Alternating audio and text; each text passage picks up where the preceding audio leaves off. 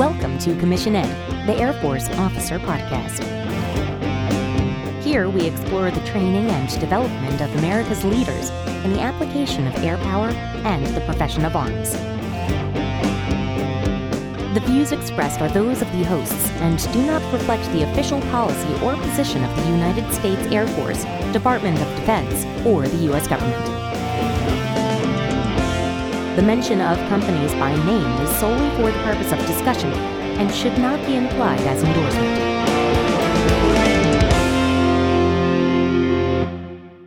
Welcome back to another episode of Commission Ed, the Air Force Officer Podcast. I am Colin Slade. And I'm Reed Gann, and we're your hosts for Commission Ed. We're getting back to another one of our episodes on General Brown's Accelerate, Change, or Lose paper. A couple of weeks ago, we gave an introduction where we highlighted the wave top version of what this paper covers. And again, we want to emphasize, if you have not read General Brown's paper, really need to stop listening right now, go read it, check it out. We've included a link in the show notes, because only then will a lot of our conversation make a lot of sense. Today's episode, we're going to get into more detail on the first 2 points. We're going to discuss the future of air power. We'll talk about our acquisitions process a little bit, and a lot of this will be centered in and around the idea of the great power competition. Yeah, Reed, I'm going to have to admit something here to you, that this discussion that we're going to have today is very far outside of my wheelhouse. My experience in the Air Force up to this point has been pretty far removed from these specific topics. And so I'm going to have to rely on you and your experience, because you spent the first part of your career within acquisitions as a chemist. And now you have cross-trained into the intelligence career field, where you get to see a lot of this type of stuff play out in real time in your daily responsibilities. Yeah, I have seen a lot of this stuff, and I have touched it. And so I'm looking forward to outlining the world as I see it, so to speak. I think it'll help provide context, because I think one of the most important things that our audience can take away from this episode today is a lot of the stuff we're going to be talking about is the background and context that your Department of Defense is operating under. It is the vision that they have regarding the state of the world. And if you don't see that, if you don't understand that vision, a lot of the decision-making and actions that are happening don't make sense. And so I think this will be really good to highlight and outline where we are, if you will. Yeah, I think this is going to be really good for me as an officer in the Air Force. But along with that, many of our airmen, many of our audience members are in that exact same boat with me. And so it's going to be useful to us all to have this discussion and learn from your experience and what you've been doing in the Air Force over the last decade or so. Awesome. I'm going to kick it off with another homework assignment, Colin. Before we get going too much farther, I need folks. Oh, dear. I know. You know, it's still Thanksgiving break, right? I know. And I'm just now wrapping up my intermediate development education, IDE. And so I'm all ready to get back to reading and doing stuff like this. That was sarcasm for our audience. I'm done doing homework. But in all seriousness, we do need to have the audience to review the 2018 National Defense Strategy. That sounds like a little bit of light reading. Well, there is a great summary that we've attached a link to in the show notes. That is what I actually recommend. Unless you have access to the classified version, this is a really good, hey, this is what we care about. These are our big rocks. And this document, the NDS 2018, it outlines the current threat environment. It describes what the Department of Defense objectives and goals and strategic approach is. This is the 75,000 foot view for the entire Department of Defense. This is what all of our bosses say we need to be doing, what we need to be thinking about. So what you're saying is that down at the lowest level, 2 weeks ago when we talked about the overview for General Brown's paper, we said that the change is going to happen at the CGO and the NCO level. And so you're saying that the CGO and the NCO down at the, quote, bottom of the totem pole needs to understand the 75,000 foot view of the National Defense Strategy. 100%. Absolutely, without question, yes. Imagine, if you will, that we're all in a large rowboat, right? And the 2018 NDS is the proverbial, this is the direction we are all rowing. Yes, you can put your shoulder to the wheel, you can work really hard, you can dig in and you can row with all your might. But if you don't know where you're going, and you're not on the same page with everybody else, those efforts are going to be disparate. They're going to be incongruous. They're not going to be working together. This is the entire Department of Defense's direction. This is where we're going. And I really do think everybody up and down the chain needs to know that. Okay. Take us through it, please. All right. So we're going to review it very briefly. There's a lot in there. Again, strongly recommend if you have not read the 2018 National Defense Strategy, go to the show notes, click the link, spend some time. It gives you the whole threat picture. But bottom line, it outlines first and foremost that we are in a great power competition. And this is a change from where we've been over the last 25 years. What is that? The great power competition outlines that the world order that was established post-World War II is eroding.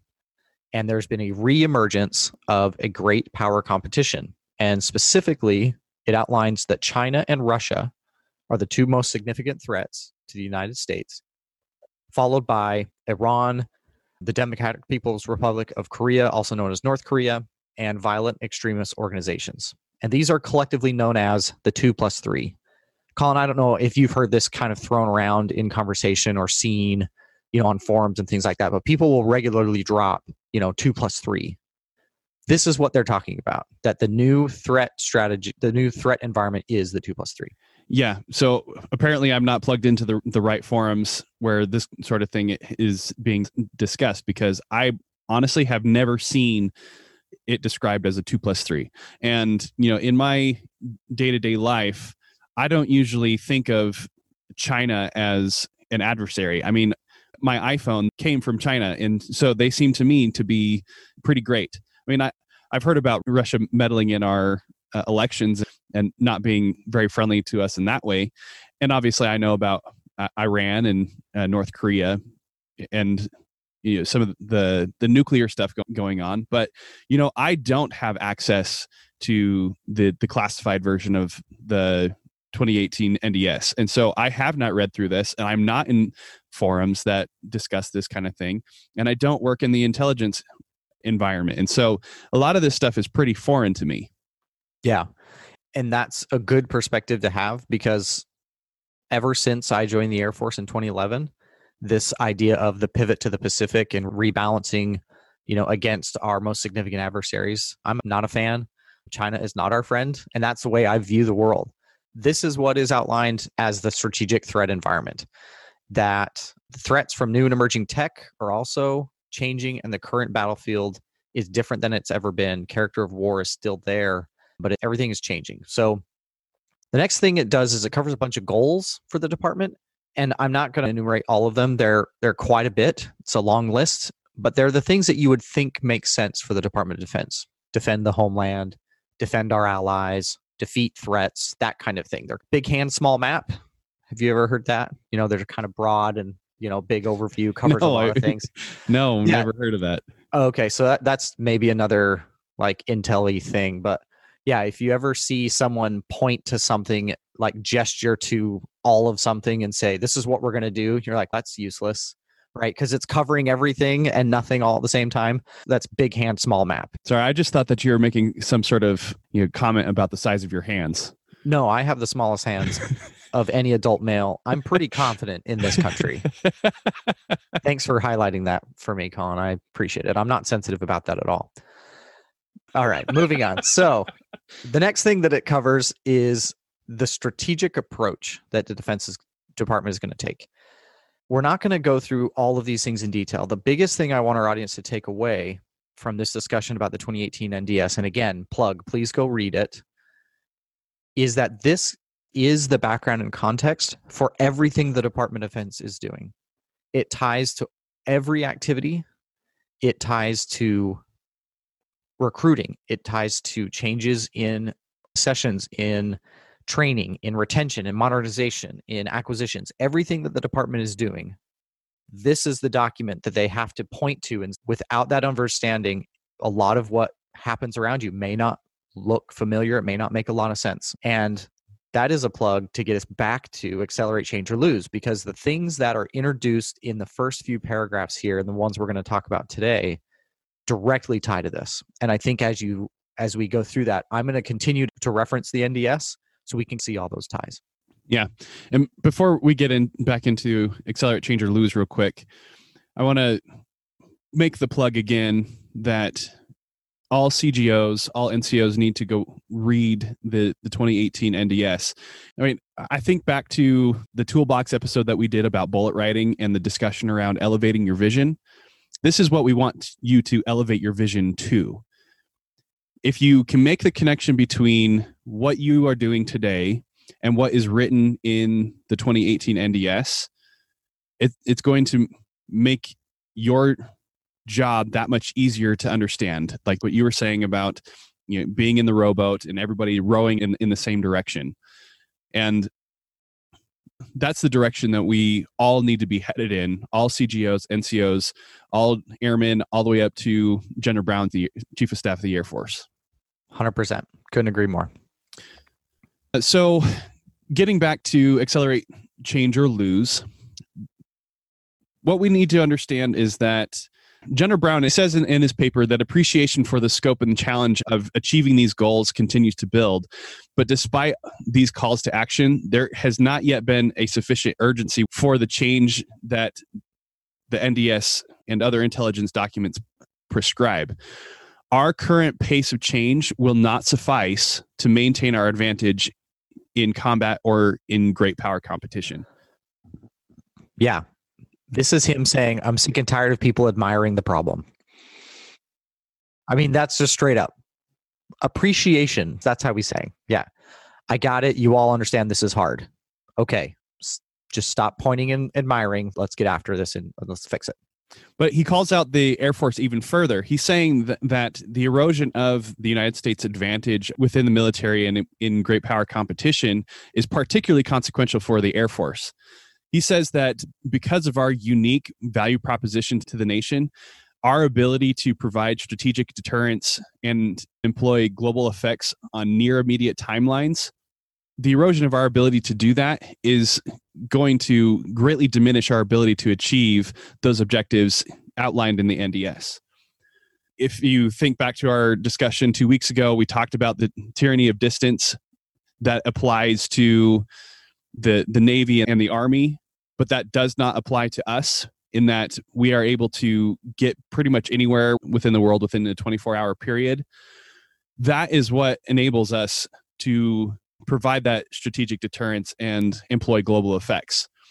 But that is all going to change if we don't adapt and accelerate now to ensure our ability to continue to serve the nation. Yeah. And then he actually outlines how these things are tied to the 5 core missions of the Air Force. And I think that was really key. And I think that's another sign that he's pointing to every single NCO and CGO in the Air Force. He's not saying that this is just the air superiority mission or this is just global strike. No, this is the entire Air Force. Every aspect of our ability to fly, fight, and win is going to be diminished if we don't accelerate change now. We are going to lose in the future. Yeah. So 5 core missions of the Air Force: air and space superiority, 2 ISR intelligence, surveillance, and reconnaissance, 3 rapid global mobility, 4 global strike, 5 command and control. Those things are, as he described, uniquely tied to global reach, to the ability to eliminate that tyranny of distance toward our enemies, right? I just love how he highlighted all 5 of those things and how those are all uniquely impacted in the 2018 NDS and the goals we're trying to achieve. But he does say that with respect to these missions, which are unlikely to change, we as airmen must think differently about what it means to fly, fight, and win. Let's get into that a little bit more. I want to have a discussion here about what is the future of air power, how this is all impacted by our acquisitions process, and what are some of the opportunities for us to accept this challenge to accelerate change so that we don't end up losing later. Yeah. Something in this discussion and previous we've talked about is our aircraft and infrastructure, how old it is. And we're just going to keep going on that for a little bit. We'll start with the B-52, the Mighty Buff. All of them that are flying today were produced between 1952 and 1962. And their current plan for active service will keep them flying for 100 years. 100 years. It's just staggering to me. And it's not hitting at the capability of the aircraft. It's hitting at the mentality that got us to a place where a 100-year lifespan is okay. I want to make sure and highlight that. He's not saying that the B-52 is not a good aircraft.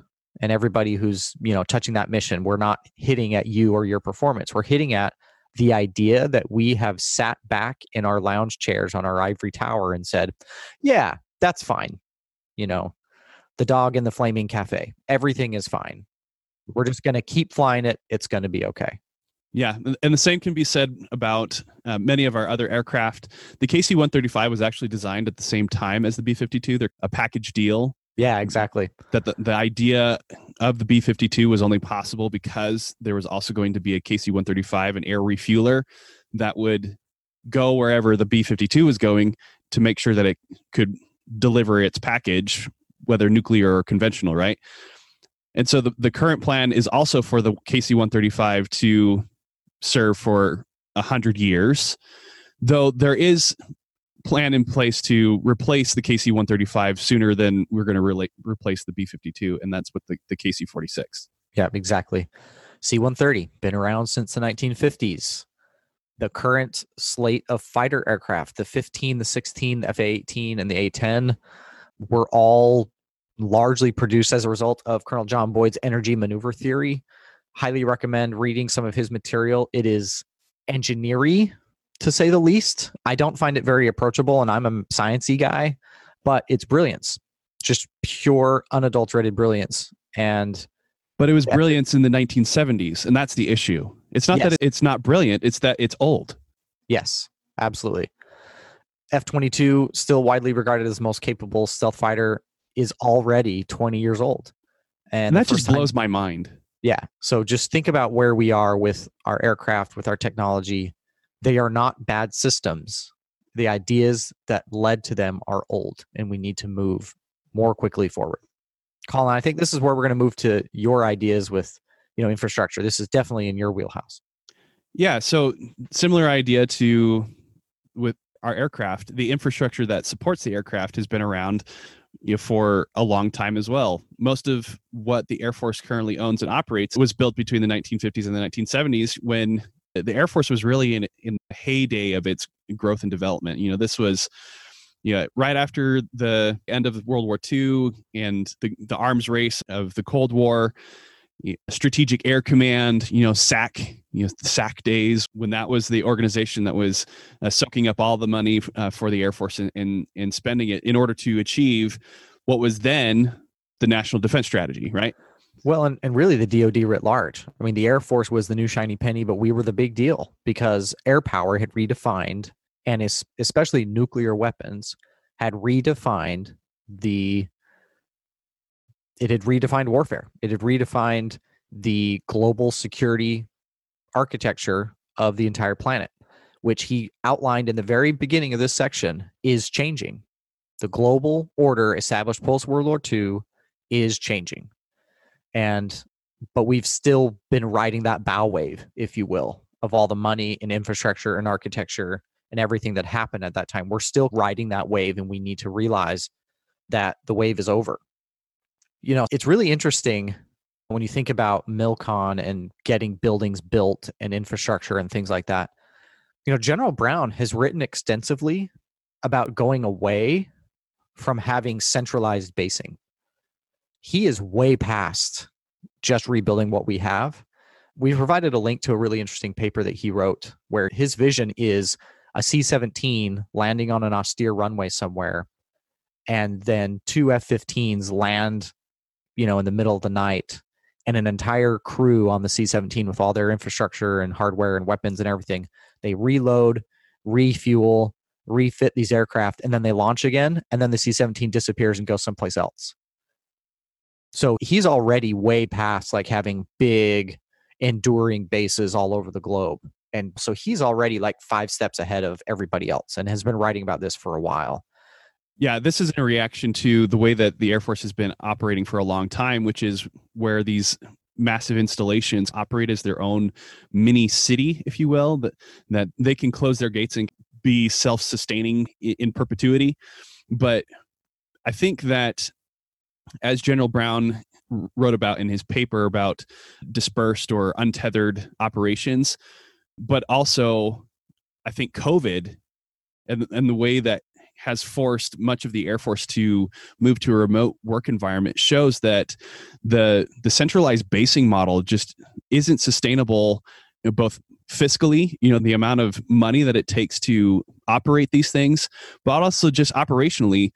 If we ever find ourselves in an environment where airmen are not able to congregate in a central location for a long period of time because of disease or threat of nuclear conventional attacks or something along those lines, the Air Force needs to think of possibly operating under this kind of untethered sort of manner.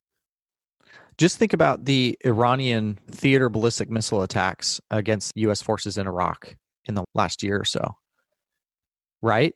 From thousands of miles away, someone launched some steel tubes full of explosives at airmen at an installation. And that's the threat that he's outlining. We can no longer have this big base and say, oh, you can't touch us, but we can come touch you. That's not going to work anymore.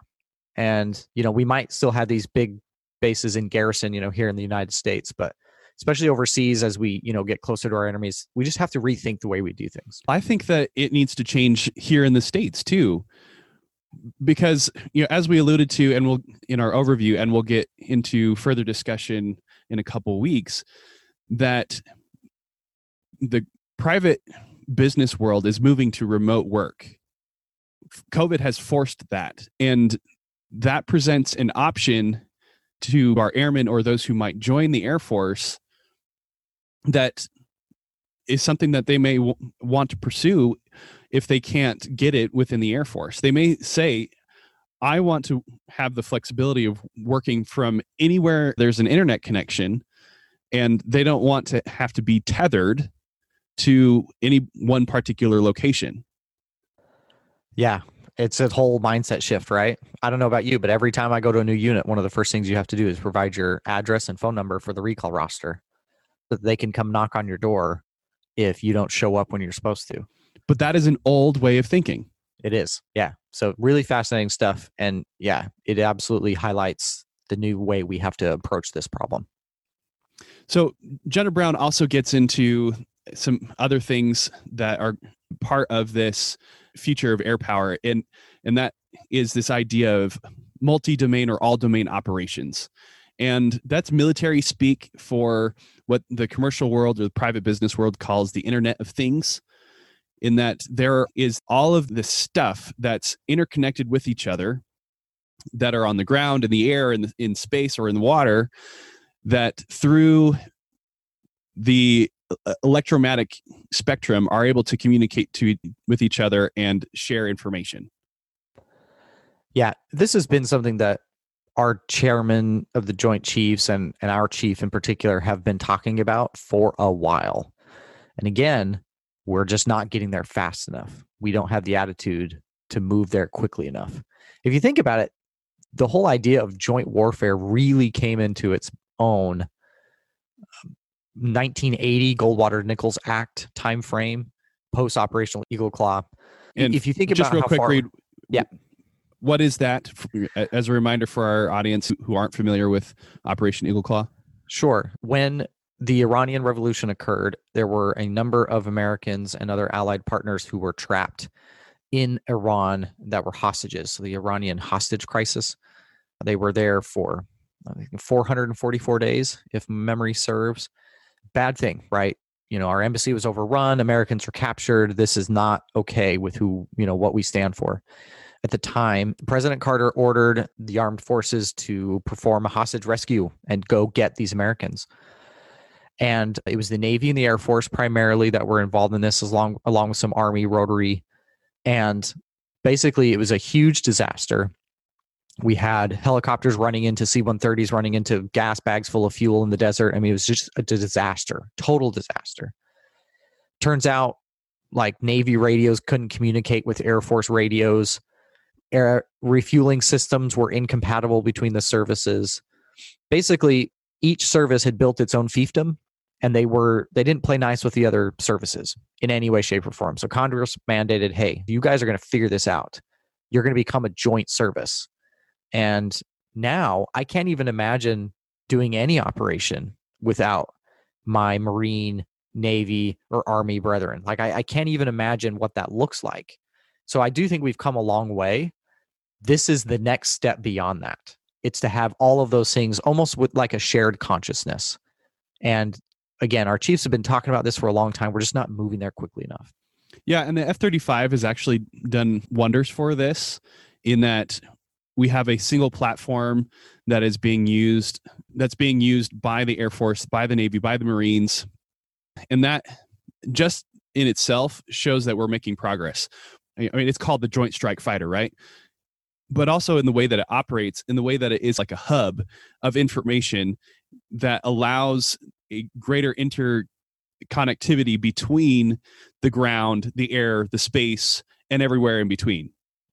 Yep. And if you think back to the core missions of the Air Force, again, to highlight the importance our service is playing in this, command and control, right? We play a key role in how this all works and rolls out.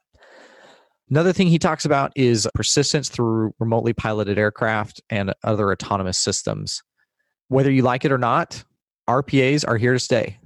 They're going to be part of the future, and it's something we have to embrace instead of accept. And whether you agree with Elon Musk or not, whether unmanned aircraft are going to be the future of air power or not, the idea of persistence is not going to go away. Because prior to our day and age, all the aircraft that we described earlier, to include the F-35, are not persistent. They require that they be refueled on a regular basis in order to stay in the fight. Otherwise, they have to return back to the base, get refueled, and then come back again. And additionally, even though we do have aerial refueling, the limiting factor then becomes the physical abilities of the flyer who's piloting the aircraft. Yes, we do have and have done global missions where we launch from the United States, fly around the world, and then come back. But we're limited by the pilots. They got to sleep. They got to eat. They got to poo. Like, these are human beings. And you remove that from the aircraft, and it opens up an incredible array of options that just we haven't fully explored yet. Yeah. And it's not that the capability doesn't exist. It does exist. And it's not that we're not using it or that it's not great. It's that we need to do more with it, and we need to do better with it, and we need to do that now. Yep, absolutely. Next thing General Brown talks about is our role in the nuclear enterprise. Nuclear weapons will be part of the strategy going into the future. Our nuclear capabilities underwrite our entire Department of Defense and our defense posture. It is the ace in the hole. But this is something that I have to ask about, because when we're talking about great power competition, Russia has that exact capability that we do. And I'm not very familiar. Maybe you can help me with this. I don't know what China's nuclear capability is, but I imagine that it's similar to what we have, or could very easily become that. Yeah. China and Russia are both in the same league when it comes to threats of that category. Absolutely. Last thing in this section that General Brown talks about is the importance of the electromagnetic spectrum. This is something a lot of folks don't talk about, but I do want to highlight for our audience that we just reorganized two numbered air forces. So the 24th and 25th Air Force were combined into a single NAF, the 16th Air Force, specifically to highlight and to bring more forces to bear and elevate the prestige of electromagnetic spectrum and how it impacts the current battlefield. Yeah, and that goes back to our comments around multi-domain operations, the integration of air, space, cyberspace, ground, maritime. All of these things have to be able to operate in that joint multi-domain, all-domain space in order to achieve the effects of the NDS. Yeah. And if you aren't tracking, again, we'll make that tie, right? If you're not tracking the NDS, the realignment of 24th and 25th Air Force into a single NAV doesn't make a whole lot of sense, because it seems like, man, a lot of these are pretty different capabilities. But why are they all in a single one? It's because of this idea of information warfare, the electromagnetic spectrum. And combating the same or similar capabilities that are growing within great power competition rivals like Russia and China. Exactly. All right. The next thing we wanted to talk about, I'm going to have to choose my words carefully. I left the acquisitions community gleefully. And why is that, Reed? Because, okay, my scientist brain is very black and white. And I was in the basic acquisitions course for all acquisitions officers. It's called the Fundamentals of Acquisitions Management, FAM. 3 weeks at a nondescript business building outside of Wright-Patterson Air Force Base in Dayton, Ohio. And part of the purchasing plan, when you need to buy something, the Air Force is going to outline what it calls key performance parameters, KPPs. This makes sense.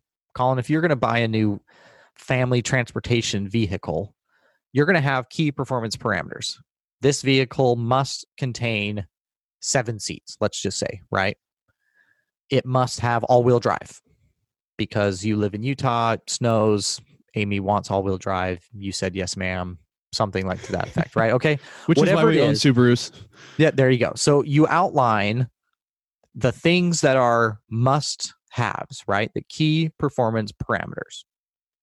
And this test question or quiz question or something was, all right, here are the KPPs for this missile system, and here's what are provided by vendors. Here's what they have said they can do.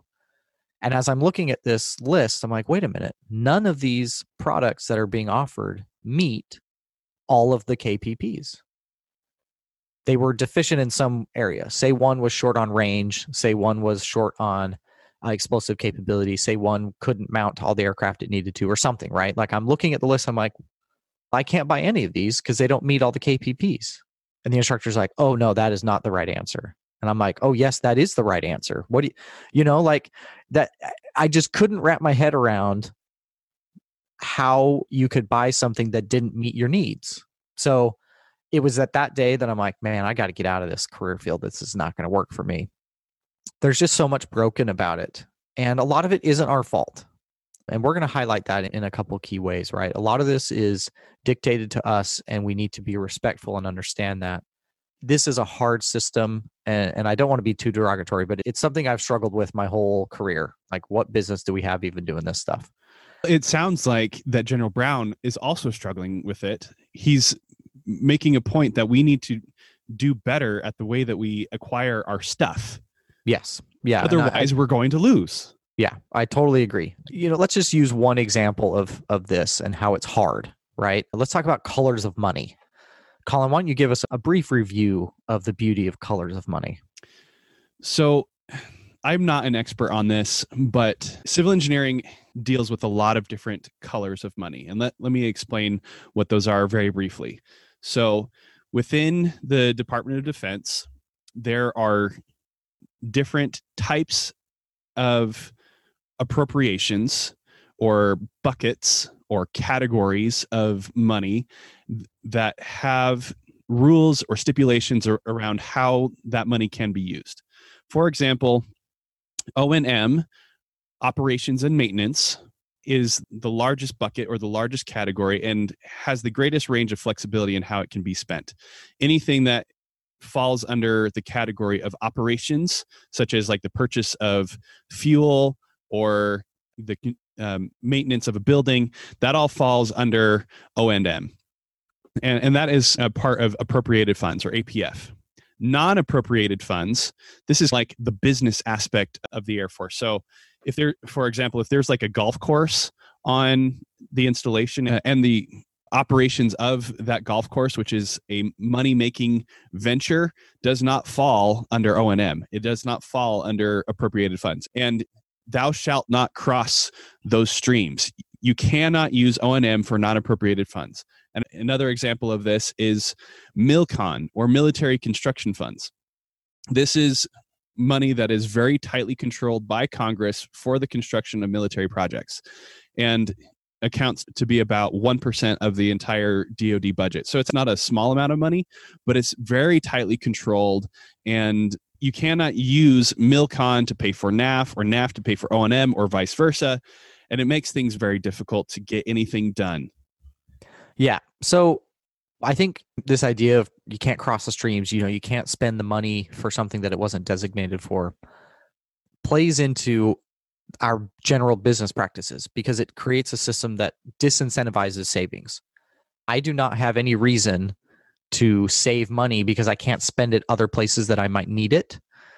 And we've talked about this a little bit, when end of the fiscal year, how if you haven't spent all your money, you're not going to get that same amount next year. And so you end up buying things you probably don't need to. And, our chiefs of staff back in 2013, and we've provided a link in the show notes to this, all of them went to Congress requesting permission to have more flexibility in our acquisition system so that we could spend our money more efficiently. And Congress said, no, thank you. And that's something that, this is why this is a really hard problem. One of the ways Congress and our civilian leaders exercise control over the military is by controlling the purse strings. And we have to respect that. We have to say, thank you, men and women of the United States. This is how you've chosen to go about this system, even though we can find flaws with the system and the way it works and doesn't work. Because you're right, Colin, this is sometimes maddening. I have a need in one category. It's been documented. It's been deficient for years and years. I have a surplus in another category. I don't need this. I have too much. Everything I have is brand new. It's fantastic. It's more than I need. But I can't allow the surplus in one area to feed the deficit in another. And that is completely mind-numbingly difficult to manage sometimes. We're not saying that this system is wrong, right? We're not saying that civilian control of the military is wrong. We're not saying that. We're just saying this makes it a really hard problem. And we need to be aware, come up with systems, put them in place so that we can be responsive and move more quickly through these challenges. Yeah, and I think General Brown gives us kind of an idea of how we can move past this a little bit. One of the reasons that the colors of money and all of this in our acquisitions process is such an impediment to us is because it has made it so hard to deliver new capability to the Air Force. It's been the norm over our history for it to take 20 years to deliver a new aircraft. That was the case for the F-22. That's the case for the F-35. And we just can't keep doing that because we don't have the flexibility of spending money however we so choose in order to keep those aircraft up to date or to get new aircraft. And he talks about the need to look into new ways of innovating within the acquisitions process as it currently exists, if not change acquisitions itself. And a great example of this is finding like off-the-shelf solutions to our problems, be it the use of drones or rapid prototyping, 3D printing of parts, all of these other things that the commercial world, that private business is innovating upon, that we could bring into the Air Force and make it that much easier for us to update and maintain or create new capabilities within the Air Force toward achieving that 2018 NDS. Yeah, totally agree. And I think that's a really good point for us to transition to this first idea that is frankly the subject of our discussion today. Everything that we just gave is like the background for a few key points that he highlights in his first main point, which is uncontested U.S. Air Force dominance is not assured. He talks about that the time post-Desert Storm has really been anomalous in history, where the United States has had the money, the time, and the distance to develop slowly. And that this is changing. So money, we've been relatively prolific. Our country has grown, GDP has grown, all that. We've had a lot of money dedicated towards military for a long time, since Desert Storm. That is going to be changing. We've also and had has a lot changed. And has changed. Absolutely. Yeah. We could look at the 2013 sequestration really as a start of that. Then time. We've had time. There has been no one else in the playground that could really take our stuff, right? We were the big dogs on top of the hill. That time is gone. We sat back too long. There are peers. We've already outlined and discussed those. They're outlined in the NDS 2+3. We've had distance, right? We've been safe. The tyranny of distance has allowed us to have the time. That is gone, given the way technology is changing. Hypersonics. If you don't know what hypersonics are, just spend 20 minutes Googling what hypersonic weapons are. It might change your idea about how safe we are sitting here in the continental United States. But his point is, all of these things are changing. The things that have allowed us to be comfortable and to sit uncontested at the top of the heap, all of those things are changing, and they're changing quickly. And the second main point that General Brown talks about, again, something we can wrap up here, is good enough today will fail tomorrow. He talks about the 5 core missions, which we've already discussed. Colin and I have already just spent a pretty fair amount of time talking about how what we've been doing, the things we have, the bases, the hardware, the attitudes, everything we have was built off of requirements from 50, 60 years ago. And what we've been doing is working, but he highlights why all of those conditions that have allowed us to be good enough are changing. He also talks about how the U.S. military used to be the driver of all of technology. We used to own all the coolest stuff. We invented the internet, the mouse, the laser, machine learning. All of those things came to the world because of the U.S. military, but we are not driving that technological change anymore. We just aren't. The commercial world is driving it, and we are now trailing. I don't know that we have to be leading in those areas, but we definitely have to at least catch up and take advantage of those commercial solutions. Yeah, that's really what he has said, is that we need to take advantage of those innovations and seek out opportunities to employ them more effectively within the way that we're currently doing business, or the way that we should be doing business here in the near future. Yeah, absolutely. And I think something that has really hit home with me today on this paper as we're going through these sections is he really wants us to change the perspective that we bring to this problem set. I don't think he wants us to believe that we're not the dominant air power in the world. We are. It's just that we aren't going to stay there doing what we're doing right now. It's more of a perspective than maybe an actual commentary on who we are. Yeah, I think that General Brown is trying to break us free of our resistance to change. He says in his paper that we need to reassess the ways that we look at risk and be willing to divest ourselves of risk in certain areas, but be willing to take on more risk in others.